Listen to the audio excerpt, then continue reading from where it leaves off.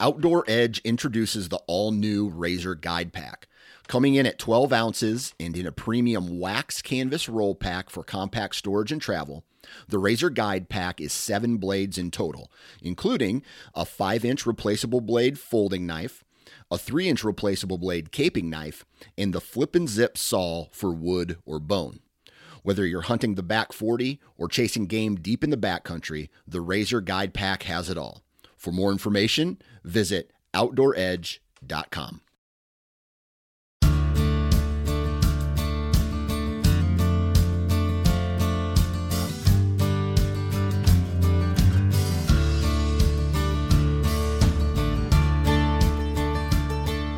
Hey everybody, welcome back to another episode of the Pennsylvania Woodsman Podcast. I'm your host, Mitchell Schoch, and I am recovering. I think I've got my hearing back. I'm recovering from mild temporary hearing loss. This is going to sound pathetic, so probably make you laugh, but this is just the truth. So we got concert tickets this past weekend. It was actually a Christmas gift idea. We went to a Thomas Rhett concert last week on Friday, and I love music. I love country music. My favorite thing ever is, classic country music. I like stuff from the 60s up into the 90s, even in the 2000s. There's just so many great artists and musicians of that time frame, and I just love that music. And I don't. It's not that I don't like newer country music. It's just a different style. I mean, country music has morphed over the years. I mean, from, thinking back into the 50s with Hank Williams and how it's transitioned. You get into the 70s and you got guys like Merle Haggard and Buck Owens, bringing in the Bakersfield beat and people talking about how that wasn't country music. And in my eyes, that's country to the core. And then you get into 90s and, 80s had a vibe crossover with pop a little bit, and the 90s, we got into a little bit more rock and roll with it, and so on and so forth. So country music has evolved and adapted, and I think that's where we're at now in 2023. It's just getting away from what I enjoy and like. But anyway, Thomas Rhett, heck of an artist, heck of a show.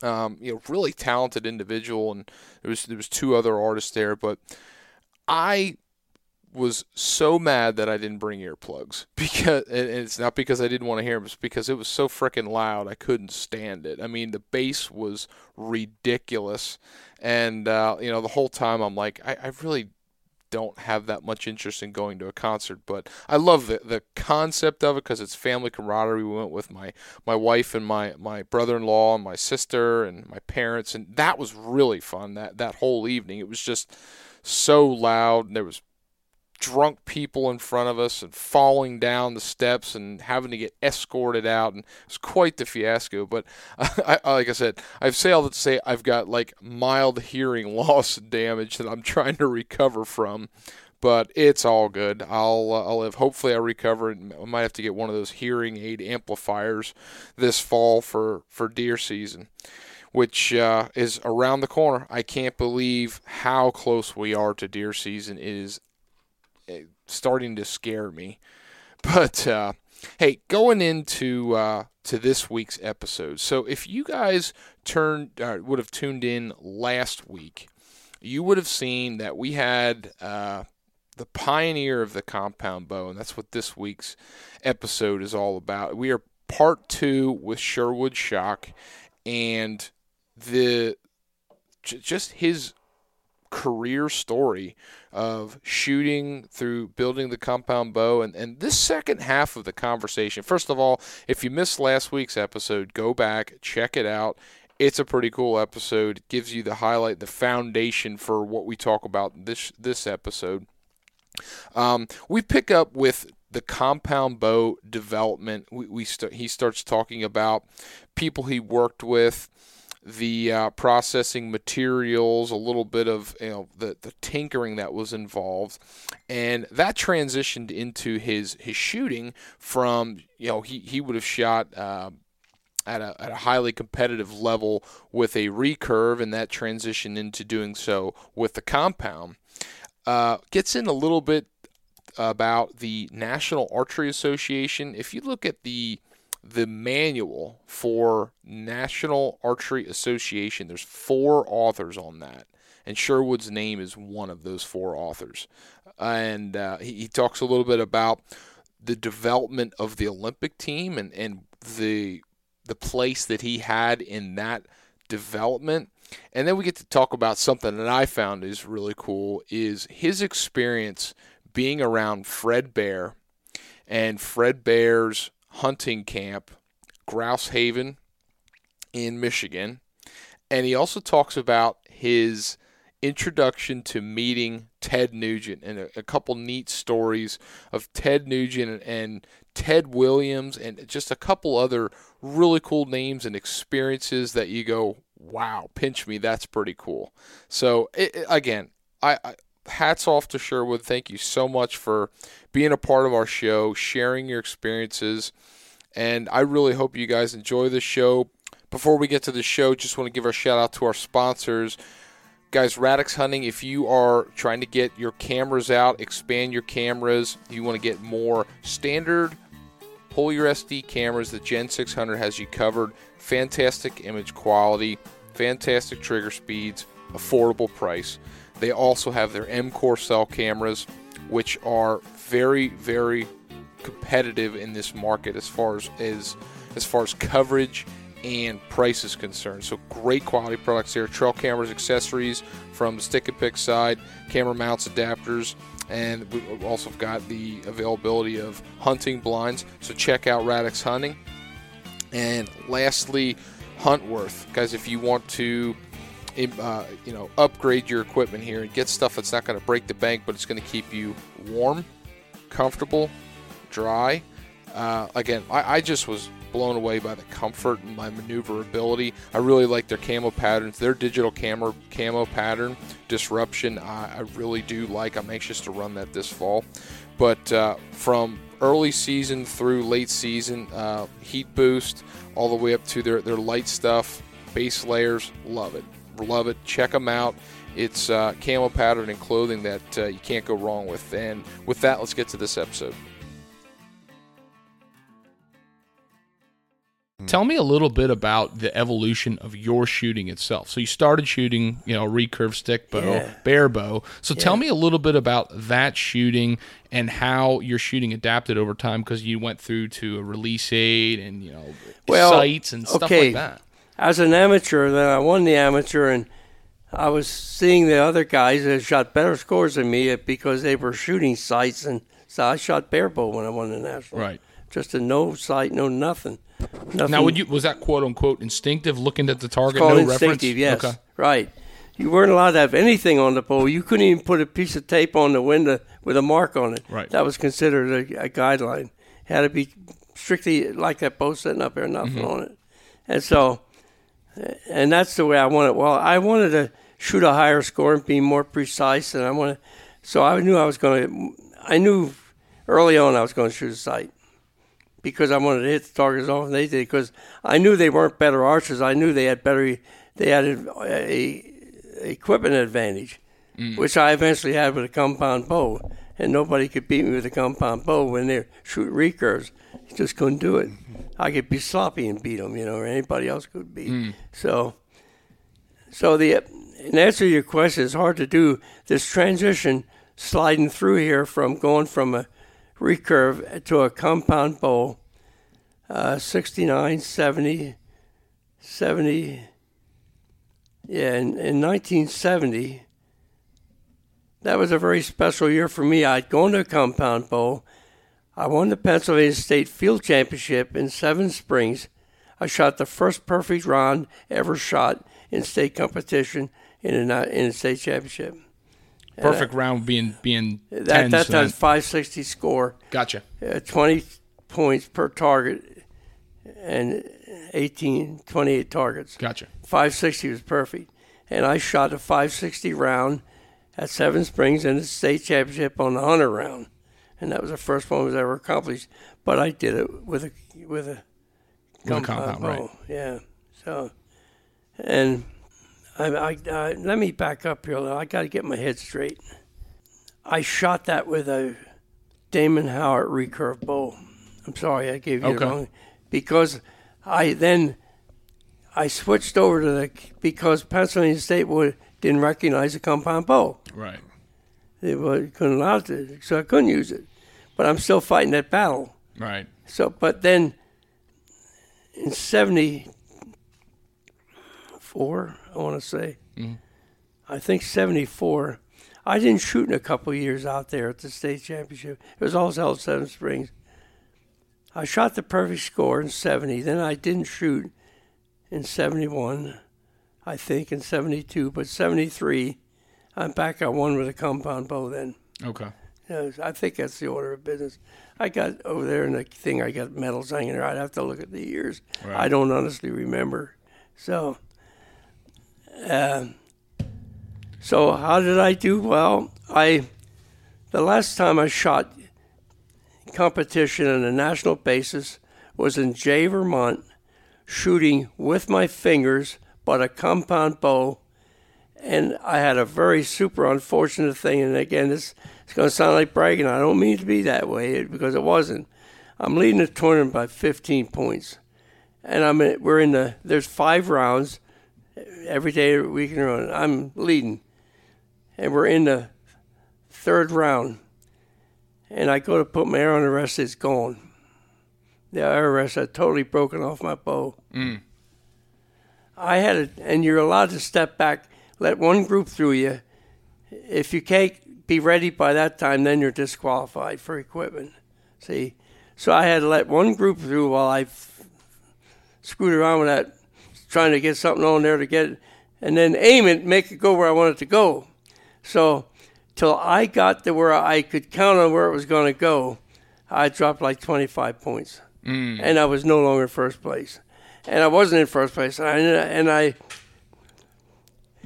got it to where I could really do it. And I was climbing the ladder, but I didn't have enough time. I ran out of time.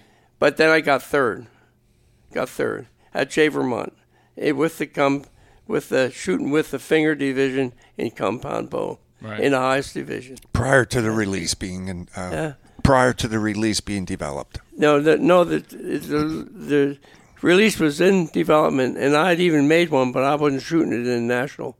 The guy that won the national, the highest score of all, shot a release. I just wasn't using it. I see. Don't forget, I was trying to walk both sides of 4 streets. Right. I was trying to sell bows everywhere. And so many people were afraid of or didn't want to use the release aids. And, well, you can do it this way too, guys. Here I go. I'm going to show you how to do it this way too. So that's why I went release aid, then off of it, then back to it. And I shot a release aid with the recurve bow. Okay. Yeah, I've heard of people doing that, but I was it's not one of very the first common. guys to do that. And Sherwood loop. That Gil Fry, your crossbow champion, showed me how he tied it on there to make it real precision and not come off and on. That's what I did. I put one of them in my bow. And then what happened then, they had just a steel pin hanging on the string. Well, after I put the loop on the string, Pete Shepley, of all people, immediately put a loop on the release aid. Right, yeah. And so you could go around the string with a loop and hook it on the pin and take it off that thing. Well, I was skipping that portion. I was putting the loop on the string, not on the release aid. So most common thing. And I'm credited for that. I mean, around the industry, most of them are dead now. They don't know anything anymore. But the knowledgeable people, and at the time, they all knew where it came from because it was talked about a lot. Sure. And I had a lot of attention because I had the stage. I was doing the seminars. I was doing the illustrations. So I could blab anything I wanted to say, I'd tell them how it was. And it was good, so they didn't worry about that. It got to the point where I bought spools of nylon thread, big spools of it. I forget where I got them anymore. And I would cut strips of that. And everywhere where I did a seminar, I'd give them to anybody that wanted one, put it on their string. Okay. So, and later on, I was selling like 20 foot at a time for $1, because I was buying. But at any rate, that was how that really developed. And anyways, now another thing, what do you do for a cable on a compound boat? They all got cables, right? Where did that come from? Well, I didn't know where it come from either, but I was from aviation and had aeronautical engineering training. And so I knew, again, near St. Louis, there was an aircraft company there that was making cable for Cessna because I checked with them. So I went to them, and that's where we started. And inside of 5 years, we bought more foot of cable than the aviation industry did. Oh, my goodness. Yep. How things happen. Mm-hmm. What the hell, we need a cable? We just go look for one. Well, sure. So those kind of things. And initially, the cable wasn't coated. Okay. But they had coated cables right from the start. They didn't have bare cables. But we had to learn to work with them, a way to attach it to the wheel and pin it fast, stuff like that.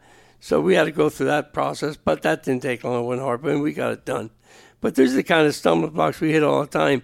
But now if you sold 500 bows and they had the non-coated cable on, and that made a little difference on how you did the wheel, then you sell that same dealer, the one that has the cable coated with a slightly different color on the wheel, you get upset customers in a hurry. Oh, is that right? So, well, yeah, they don't want it. It's hard for them because they sold a bow to one guy. Now another guy comes in and got another. They look at it and they go in there and say, look, he bought his bow. I bought mine a month ahead and I don't have that. You got to be very, very careful. So I did my best to sell all the ideas to everybody all the time. It's no fixed thing. This is a moving target. Right. And that's kind of what it was. We didn't have enough qualified people,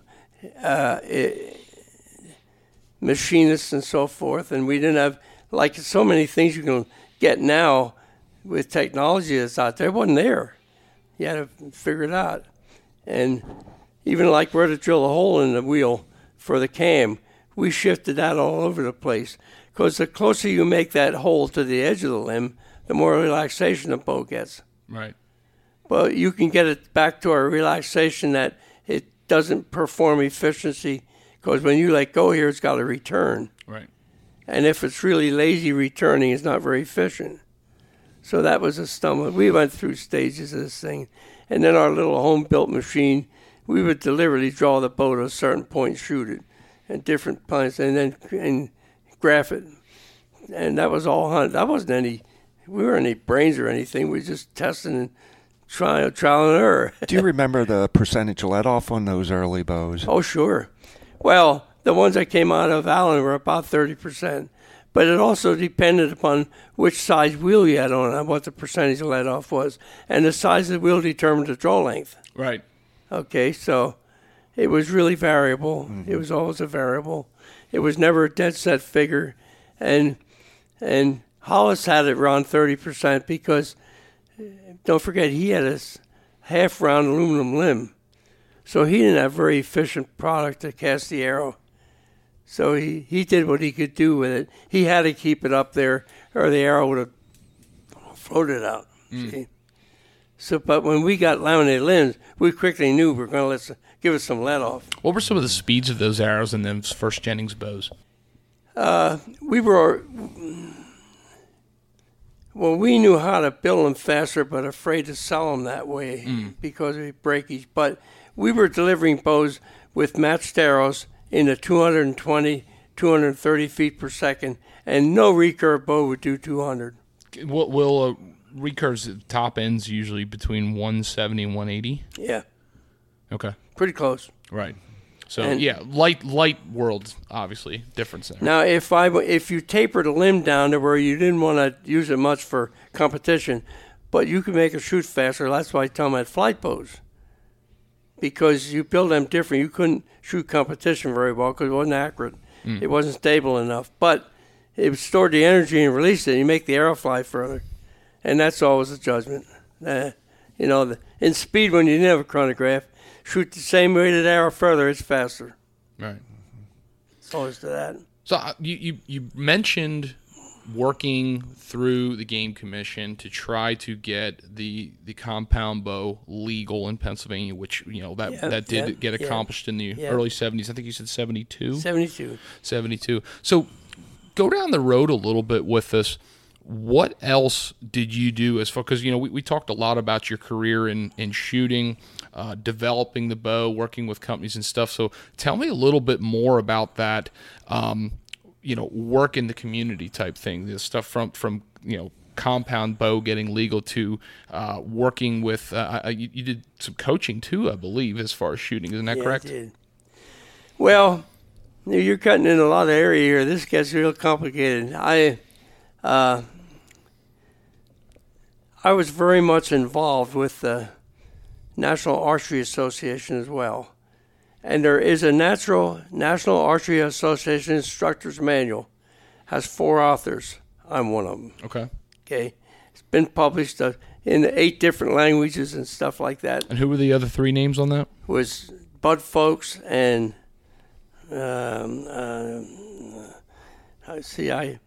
Now, I'm going to make an excuse, but it's true.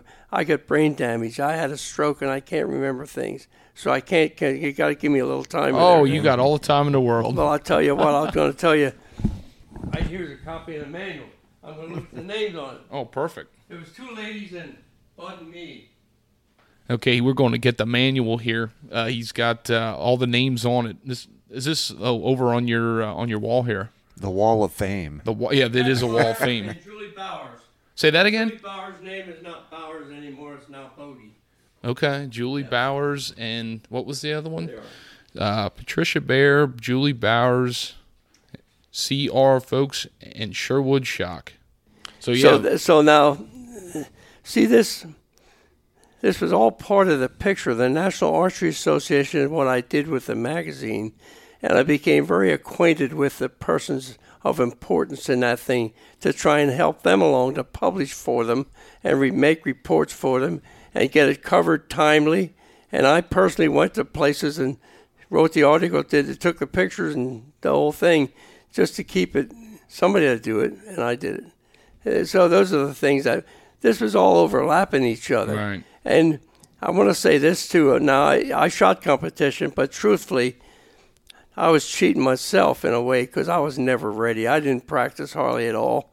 That wasn't how I made a living, and that wasn't what I was doing for the industry. Right. I liked shooting, but, man, I'd throw my stuff in the trunk. Think of this with golf, you're a pro golfer. I throw it in the trunk when we got done with the round on Sunday and not take it out till my shooting time, the next event. Gotcha. But I've competed. I still placed, but I knew well. But I did well enough for what I want to do. Right. I was very present. I was known, and I kept myself where I could communicate with people to keep the ball rolling. Sure. Sherwood, can you talk about the Olympic team? Weren't you? Didn't you do something with the Olympic team? Yeah. Well, I was Steve Lieberman's coach. Steve Lieberman is right now, this time, the only 4-time All-American at Arizona State University. Mm. He's my student. He also won the World Championship twice, my student. So, and now back to Olympic again, Saltisic. Remember earlier I mentioned Bernie Saltisic, the guy that took me to Philadelphia? Yeah. He had a daughter that came along, and I brought her into pretty good. And she got 3rd place, she got the bronze medal in Korea in the Olympics. So, wow. So I've been, and then any number of state champions I was involved with. I mean, and then Ginny Kelly, I definitely brought her from something. She had the talent, but she didn't know what to do, and got it rounded up, and she won the state champ. But not only her, a half a dozen. I can't even. Yeah, so I don't remember sure. them. Doesn't there's, and I don't want to make a claim on them. Yeah, I helped them. Yeah, I instructed them. Yeah, I was around for them. But the other thing, one of the things was always my favor. I was very much of a technician with equipment. Mm. And I said this many times. I said it to guys don't even want to hear it. I was competing about it. I said, you're a better archer than me, but I'm smarter than you. True. Yeah. Especially with the compound bow. I knew how to make it work better than they did. Right. And so, and I wasn't me being smarter. It's just that I can make my bow do what you can. Well, this has got to be well known. And then there's things like arrow stability. And then I had a contract with Easton Aluminum. Okay? And we were balancing arrows. And this is something I learned in the military because I was in ordnance and delivering missiles and bullets and stuff like that. A balance point for them. And you can balance everything as a balance point, sure. At some point. Well, there's a certain balance point on a given arrow for its own mass weight as to make it stabilize. And I was having, like Steve Lieberman that won the world championship, he was shooting now, he shot the colored target.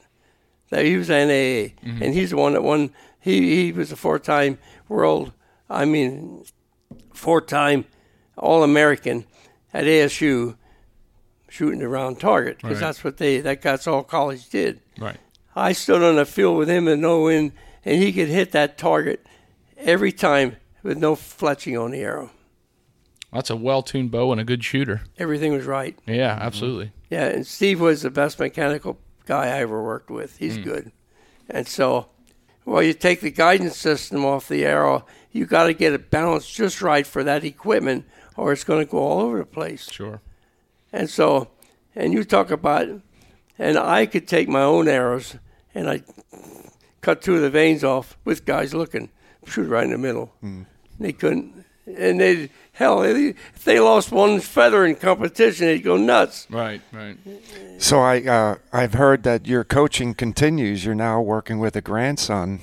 A little bit. I got him a bow, and he shoots nicely, but he isn't interested in getting into competition. He's in the other sports. He's a very good baseball player, and so he's got his heart in that nowadays.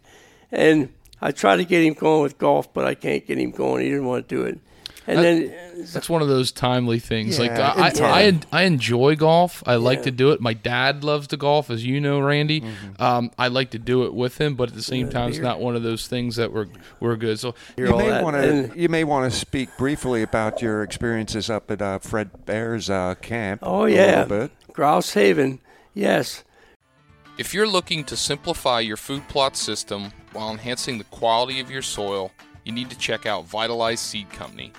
Vitalize provides top quality seed blends designed to fit into their 1-2 planting system. This system has been designed to allow highly diverse plant species to grow synergistically, optimizing nutrient uptake and cycling the way God intended. Reduce your inputs, build your soil, and maximize the quality tonnage for the wildlife in your area. Find out more about this system and get your seed at vitalizeseed.com. And be sure to check them out on Instagram and Facebook. Fred Bear he leased a 2,600-acre farm from a General Motors executive in Rose City, Michigan. And its name is called Grouse Haven. Right. And it had when I say fence around it was not a high fence like for that kind of, it was just a security fence. It was a fence so people got in all the time, and deer got in and out. That was okay. But at any rate, it was all marked private, and we had guy live there to try and keep it because we had a hell of a lot of deer in there. And we also had a creek going up through it. The salmon went up. We used to get them out of there. So, but that was at Rose City, Michigan. So what Fred did was he was a very good promoter always. He was always reaching out for the industry. And so he set up Grouse Haven, and he would invite particular valuable people, so to speak, VIPs, whoever, someone with magazines, someone with TV, some of them of all sorts of walks of life that he thought could help the industry or was important to him, plus his dealer network, plus his distributor network, plus some of the people that rep for him, salesmen. And so, and what he did, the season up there ran 6 weeks. He'd have 5-day blocks. He'd have anywhere from 4 to 6 people each 5 day. Okay. Well, I ran his camp for a little bit. And so, again, because everybody knew who I was and I knew who they were, so I had that job. And so they'd fly into Saginaw or wherever, nearest by. Some of them drive in. They come all kinds of ways. There's an airport there. Some of them flew in and stuff. And when I say airport, a private airport, a strip, because Grouse Haven, that 2,600 acres was originally Air Force Base. It had an airstrip on it. Okay. So they come in and land there, and every now and then I'd see an airplane land. I knew who was landing, but I'd find out pretty quick. I'd get out there and knew who came on board. And so, and Grouse Haven itself, we had some bunk rooms, and outside we had a couple of little log cabins. Somebody's a hunter, had bunk there to sleep in, and a shower, and like a little trailer would be or something. And we had 3 of them, and then we had the one we called the Taj Mahal. The really, really important people went in there. If we had somebody coming in real important. And we had a lot of, at the time, were VIPs one way or another. We had the governor of Michigan into it, so he got the I was going to say, can you tell us a little bit, like, what some of those, like, is there names that people that would know, that would go to, like, that topic? Like, what did that? I'll give you one big name that's well known. Ted Nugent. Is that right? Ted Nugent, a very good friend of mine. In fact, I talked to him last week. But Ted lived in Jackson, Michigan. He was a Michigan person. His father was a policeman in Detroit. And so he thought he was going to be a cop always. In fact, he trained for it early on. But then he got so good with the guitar, and he made so much money doing that he now has a 2,000-acre ranch in Texas. So, and you see him on TV and stuff, and there's hunters. That's where he's hunting out of his camp there. And then he also has a place in Michigan, too, I believe, right? Jackson. That was his old home there. And he's got... I slept with him at his house there. He's also an automobile collector. He's got a pole barn there with about 40 cars in it in Jackson. Yeah. That's incredible. I don't know if it's 40 or what it is. I only ever one time. He just didn't even want to take people in there. Right. It was private to him. But he had tree stands set up around there. He had food plots everywhere, kind of like what you got. And so, yes, they hunted. But he only took very, very few people got to hunt that, except him and his family, and very close people to him hunted the Jackson place. But not Ted himself came up to. Now I'm going to tell you a story there, and this happened. I arrived up there. A guy by the name of Hap Fling was with Bear Archery Company for a long time, and he was a major guy running Grouse Haven from the logistics point, for people being invited in, make sure they got a letter to them, and made sure they got picked up at the airport, which I eventually helped him with, but always at his command. But this is what happened. The first time I went there, and I'm going to say it was 82, I think, but it doesn't matter. First year, I get in there, and it's late when I get there, 11 o'clock, and Hap's in the main room in there waiting for me to show up. And so I couldn't talk to him, and he said, well, you're going to bunk in the trailer behind the Taj Mahal. Well, at this time, at any rate, I go there. And he says, just go in there. He says, the guy's sleeping in there. He's got a couple of dogs, but they're very friendly. They won't give me any problem. So I did. So I go around, park my car and stuff like that, and I go to the trailer door, and I knock on a little bit, and I hear the dogs inside. I open the dog, and the dogs are really friendly. And I look up, and here's blonde hair hanging over the bed. I thought that Hap set me up with something. He's going to, this is not good. I thought this was a joke going on there or something. Well, that hair belonged to Ted Nugent. That's how I met Ted. I didn't know him up to that point. My goodness. How did that friendship strike up from that point then? Well, Ted's a really decent guy, I think, a nice guy, and he's very much a family man, and he was real easy to get to know. And once again, Ted's an aspiring target shooter. Right. So what I said earlier, no brag here, please don't take it that way. But a guy can hit the middle more times, suddenly a hero. So Ted was really nice to me and really good to me and very honorable all the time. And so it was really easy to get to know him because he really liked the game. He liked the equipment, and he wanted to know about compound bows. And he wanted to know about the limbs and so forth. So that's just how it came together. And I got to know him very, very well, and I'm not even sure how.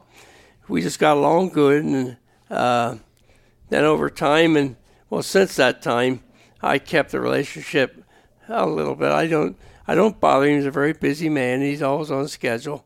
But like, he cut himself with a chainsaw, and I called him. And he had a real serious case of COVID about 2 years ago now. And I called him. And his wife's name is Shemaine. Mm-hmm. She answered Ted's phone, and that just doesn't happen. I thought, boy, it turns out she was just screening anything, because very few people call him on that phone. It's a private line. And so then I told her it was, and then she told me he was doing well and going back to work, and about 10 minutes later he called me. He was doing better. Good. And I don't remember when that was. That was about 2 years ago. It was public notice that he had COVID and was quite sick. I see. They were worried about him surviving for a while. But he was okay. But at any rate, and if he does a concert anywhere I can get to, if I give him a call, he'll say, how many you want? He'll have pickup tickets. He'll have tickets for me at the pickup window. Wow. So very cool. And I've done that. And then on a number of occasions, like, the Pennsylvania Bowhunters Festival, I was very much involved with that for 50 years. We'd have lost that a couple of times if we hadn't been running hard. But at any rate, he did a show in Williamsport, and of course I had called him and I knew he was going to be there, and I went to the show, and he made the announcement on the stage that night that I was in the house and that I was the operator, or the whatever the hell it was, of the bow festival. Right, yeah. And he always gives it a pitch. He always does. And he does his Fred Bear song in the show. Absolutely. He talks about That's archery. the well-known song, The Spirit of the Wild. Absolutely. You know, Mitchell, we heard a lot of names being thrown out in this last hour, but you think about the names that we've heard. There's in modern archery, there's the big three: Tom Jennings, Fred Bear, and Sherwood Schoch. Yeah. Known as the big three. Right. That Fred Bear sent me that card for Christmas, and that laminated card on the end there. And that's Tom Jennings and me and Fred. And Fred wrote on there, says, what does it say? Christmas of 1986 from Fred. He was one of those kind of guys. He did things like that, personal things that took attention. He did it for lots of people, and he just was a real special guy. The heavy-duty threesome. Yeah, that's what he called it. That's a joke, more or less. Sure. Yeah, that's that's the thing that I took away too, Randy, was the amount of names. We start throwing Fred Bear, Tom Jennings, Pete Shepley, Ted Nugent. The amount of influence in people. Are there any other outstanding memories of anybody specific, or shooting or hunting memories that you want to leave us with here? Well, there's a lot of well-known bow hunters. My favorite and my personal friend is Bob Frotsky, and he got a couple of books on how to deer hunt and stuff like that. There's books around here somewhere. Well, there's Frotsky. Now, I got another picture, but it just happened to be laying there. That very buck there, we shot another buck, and we have a picture like that with them alongside each other. We shot him on a tree stand. Same tree stand. I shot mine at 4:30 one afternoon. He shot his at 7 o'clock the following morning. That's Bob Frotsky. What is he? Camel clothing? That's his design. Mm-hmm. He worked, okay. Now I'm going to tell you about Frotsky. If you saw LL Bean or any of the manufacturers with ducks on their sweaters, only one company in the United States made them, and that was Winona Knitting Mill. Frotsky's their guy. He's the guy who did it all. He was the artist. He set up the knitting machines. That's Frotsky. That's him. And this is a guy from Boyertown that I had, when I was running the camp at the time, I needed some help. And Dallas Miller from Boyertown, went to high school with him. And he's the guy that I had the hunting camp with up at I said it a while Was that ago. Potter County? Huh? Was that Potter No, County? this one up in English Center. In English Center. Very good. Yeah. So at any rate, I called Dallas because I need somebody that knew how to skin and gut and track and stuff like that. And he come out to me, and he was so happy to do it because he wanted to meet Fred. And he at the time had a Suburban. So Fred was in the front seat when they were going somewhere, and he had Fred Bear right on his dash with an indelible pen. Fred Bear sat here, and I used to kid him all the time. You never asked me to put my name there. Of course, they shouldn't either, but that was Fred, and he liked Fred a lot. Of course, Fred was a very likable man. I was going to say, tell me a little bit about Fred Bear from your experience. I mean, I've heard a lot of people say he was a very humble man. He was. He was a very quiet guy. He was very tall. He had got to say this carefully, I don't want to say ladylike, but he had a voice more... Higher pitched voice? Higher pitched voice, yeah. Okay. Higher than mine yet. And when he laughed, he would laugh from top to bottom. He would giggle. He was a funny guy. Good man. And so, well... He was a heavy smoker, so whenever he had to wear oxygen all the time. He had to use it all the time. So, and the way we promoted things, he would go to a big show or say he wanted to, at Cobo Hall, he wanted to be there. Well, I'd have to pick him up at the airport, and the first stop we'd make is at a place to get oxygen for him. Mm-hmm. And we would have arranged that time, and he'd get the oxygen on. And then before he got the airplane, I'd have usually take him to the airport, and then I'd take the oxygen back. See? And I only did that with him about 3 times, but somebody had to do that every time somewhere. Goodness. But each time I did it for him happened to be in Michigan because he went there a lot. And at the time I had an apartment up there. I wound up, at different times I had 3 or 4 living quarters around the United States. And I had one in Michigan, so it was easy for me to do that. Yeah, I see. Did you ever do any hunts with Fred where you were filmed? Right there at Grouse Haven, but I never went out on any of the other hunt with him. But what I did do is Ben Rogers Lee, again, Ben Rogers Lee turkey calls. He was 5 times world champion turkey caller. Mm-hmm. I did videos. He and me did videos together. I did shooting. He did the calling. And shot with a bow and arrow. Shot a couple turkeys with a bow and arrow. Okay. He called in. So he was Ben Rogers Lee. So at any rate, other personalities, who can I tell you? One of my favorites, just because I love the man himself, is Ted Williams.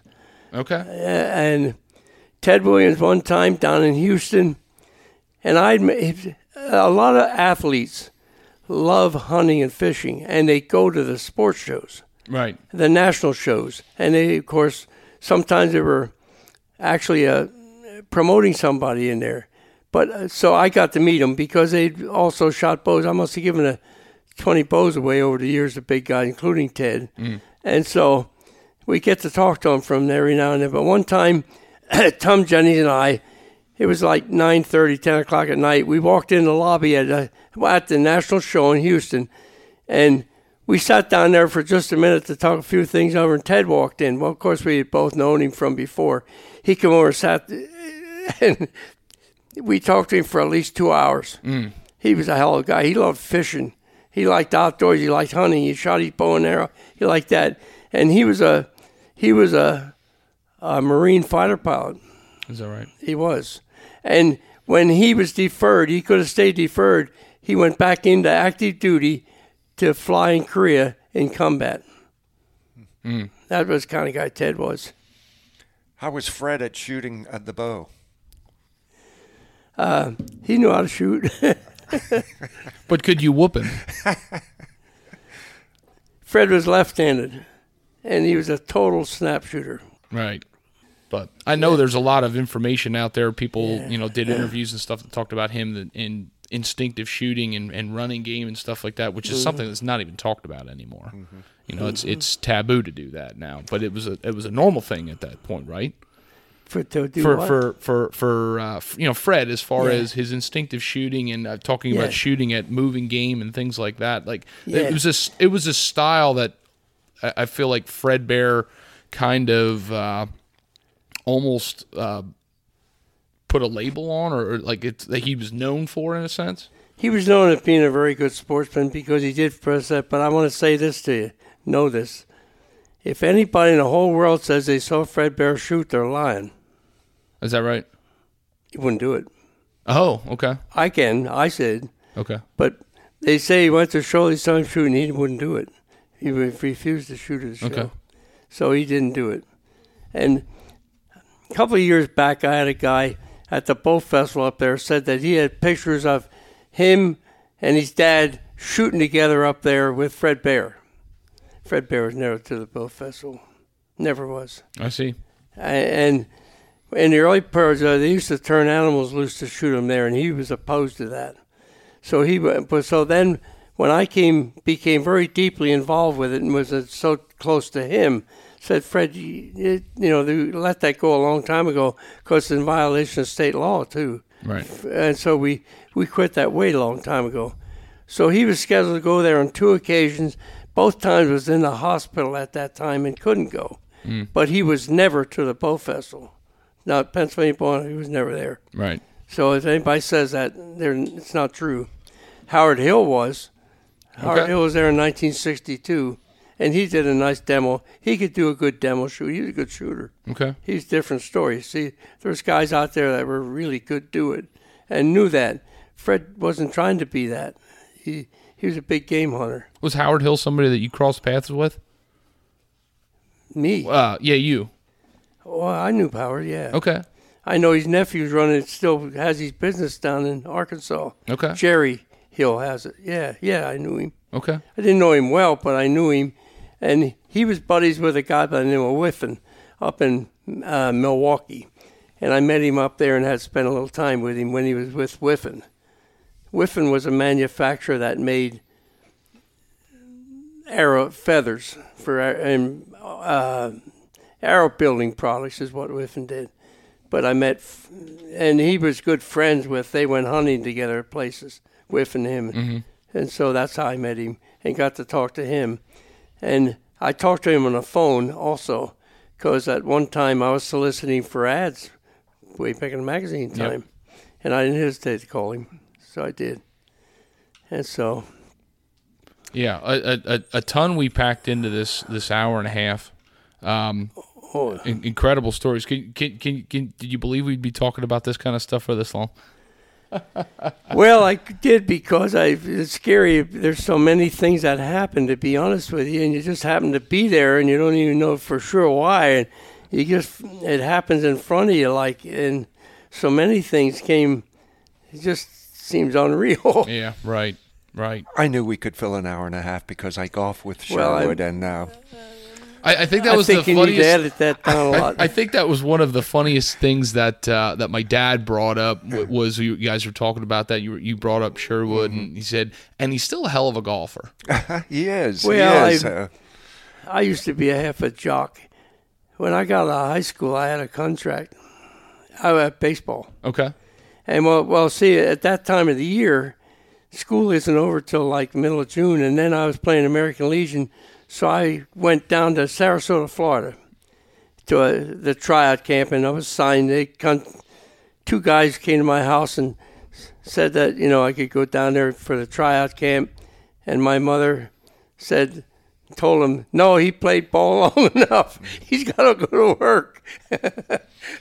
Sherwood, at 89 years old, still hits the golf ball farther than a lot of the 70 and 65-year-olds that we play with. Yeah, that's sometimes by accident. But hey, I swing hard. Yeah. Well, my motto for golf has always been swing hard in case I hit it. Yeah, I don't.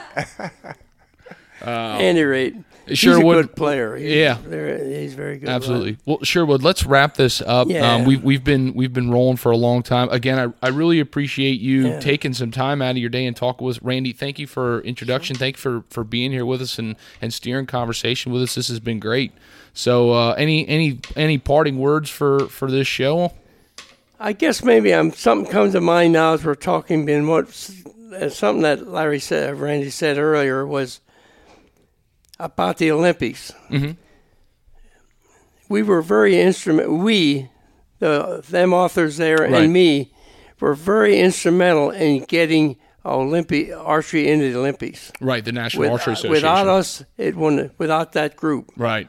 because here's what happened: the Olympic Committee will not recognize a sport unless it's standardized in college. So we had to certify instructors.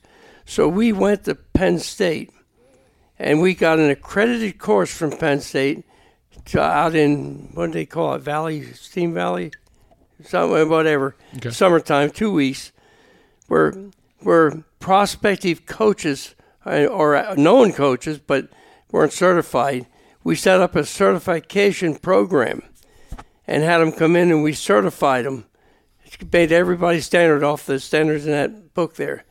And so this became recognized by the Olympic Committee to qualify.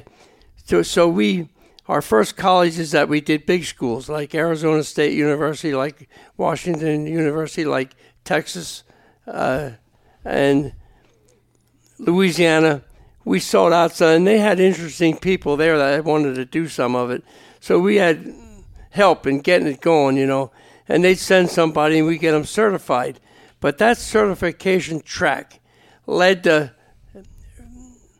presenting it to the Olympic Committee, and the first year that the archery was in the Olympics was 1972. Same year as a compound. Yep. Yeah. That's incredible. And that's the first time, incidentally, terrorists. Remember terrorists at the Olympics, and they shut it down for a while? Terrorists up on the stage and stuff. That was the year 72. Guess what? It was the building the archers were in. As fate would have it. So, and that's incredible. So I think that maybe is one of the bigger steps that I was involved with. And it was, it took a lot of preparation and execution and time. And I would spend them whole 2 weeks, what do they call it? Up over the Nittany Mountain. It was something valley. Well known. Happy Valley? Happy Valley. Yeah, that's what it's called. And so, at any rate, we'd go there, and these people come in, and we'd arrange, they'd get dinner in there and sleep there and everything, and get certified. We sent a lot of people away, and those particular people, some of them became coaches I ran into later at the tryouts for the Olympics, and I attended a number of them. I was also a rated official for Olympic tryouts, so I attended some of them, and these guys had come around. Some of them that, I saw some 20 years later that were still very much into it. But they were students. Some were students. Some were already the coach at the school they were at. And some of them were lady coaches. We had ASU was a lady coach. Texas was a lady coach. Louisiana was a lady coach. But they were very interested, and I was glad to have them because what this did was we were trying to set up a network of certification. So when we had these key college peoples, we had the assistant athletic director out of Texas, of all things. And so she had a hell of a lot of influence. So with her influence and sending people, we pretty soon had Arkansas, and we had Alabama, and we had Florida State, and we had Florida and stuff like that. Influential people that could help us, and did. And so this whole networking to get it going until we finally got it rolling, got in the Olympic Committee, they finally got us approved. And Steve Lieberman, that I mentioned earlier, was then let me get this right. He was on the International Olympic Committee, recognized as a world champion, not the Olympics, but a world champion. And Jim Easton of Easton Products, who was the United States representative for archery to the Olympics, Steve was the assistant. Wow. Okay. So that was, again, and I was contracted. I had contract with Easton myself along the way at different things. And I had one opportunity to probably go there, but I was busy. I had something going. Yeah, we've picked up on that. There was a lot going on in that 60s, 70s time frame. And it didn't let up. 80s and 90s, it just didn't let up. I finally gave up. I gave in on the last thing I did besides the bow festival. I did that until 3 years ago. But the last thing I did actually at the national shows was 98. That was that's 25 years ago. So I completely got away from. Well, hell, everybody I knew was dying, and I didn't have friends anymore. I didn't know who they were. So. Gotcha. Well, I think that's probably one of those things. We'll probably have to do another one sometime, and we'll kind of unwrap more of the Olympics, unwrap more of the bow festival, and some of those other things you did on. But I think for now we'll let you go on this one.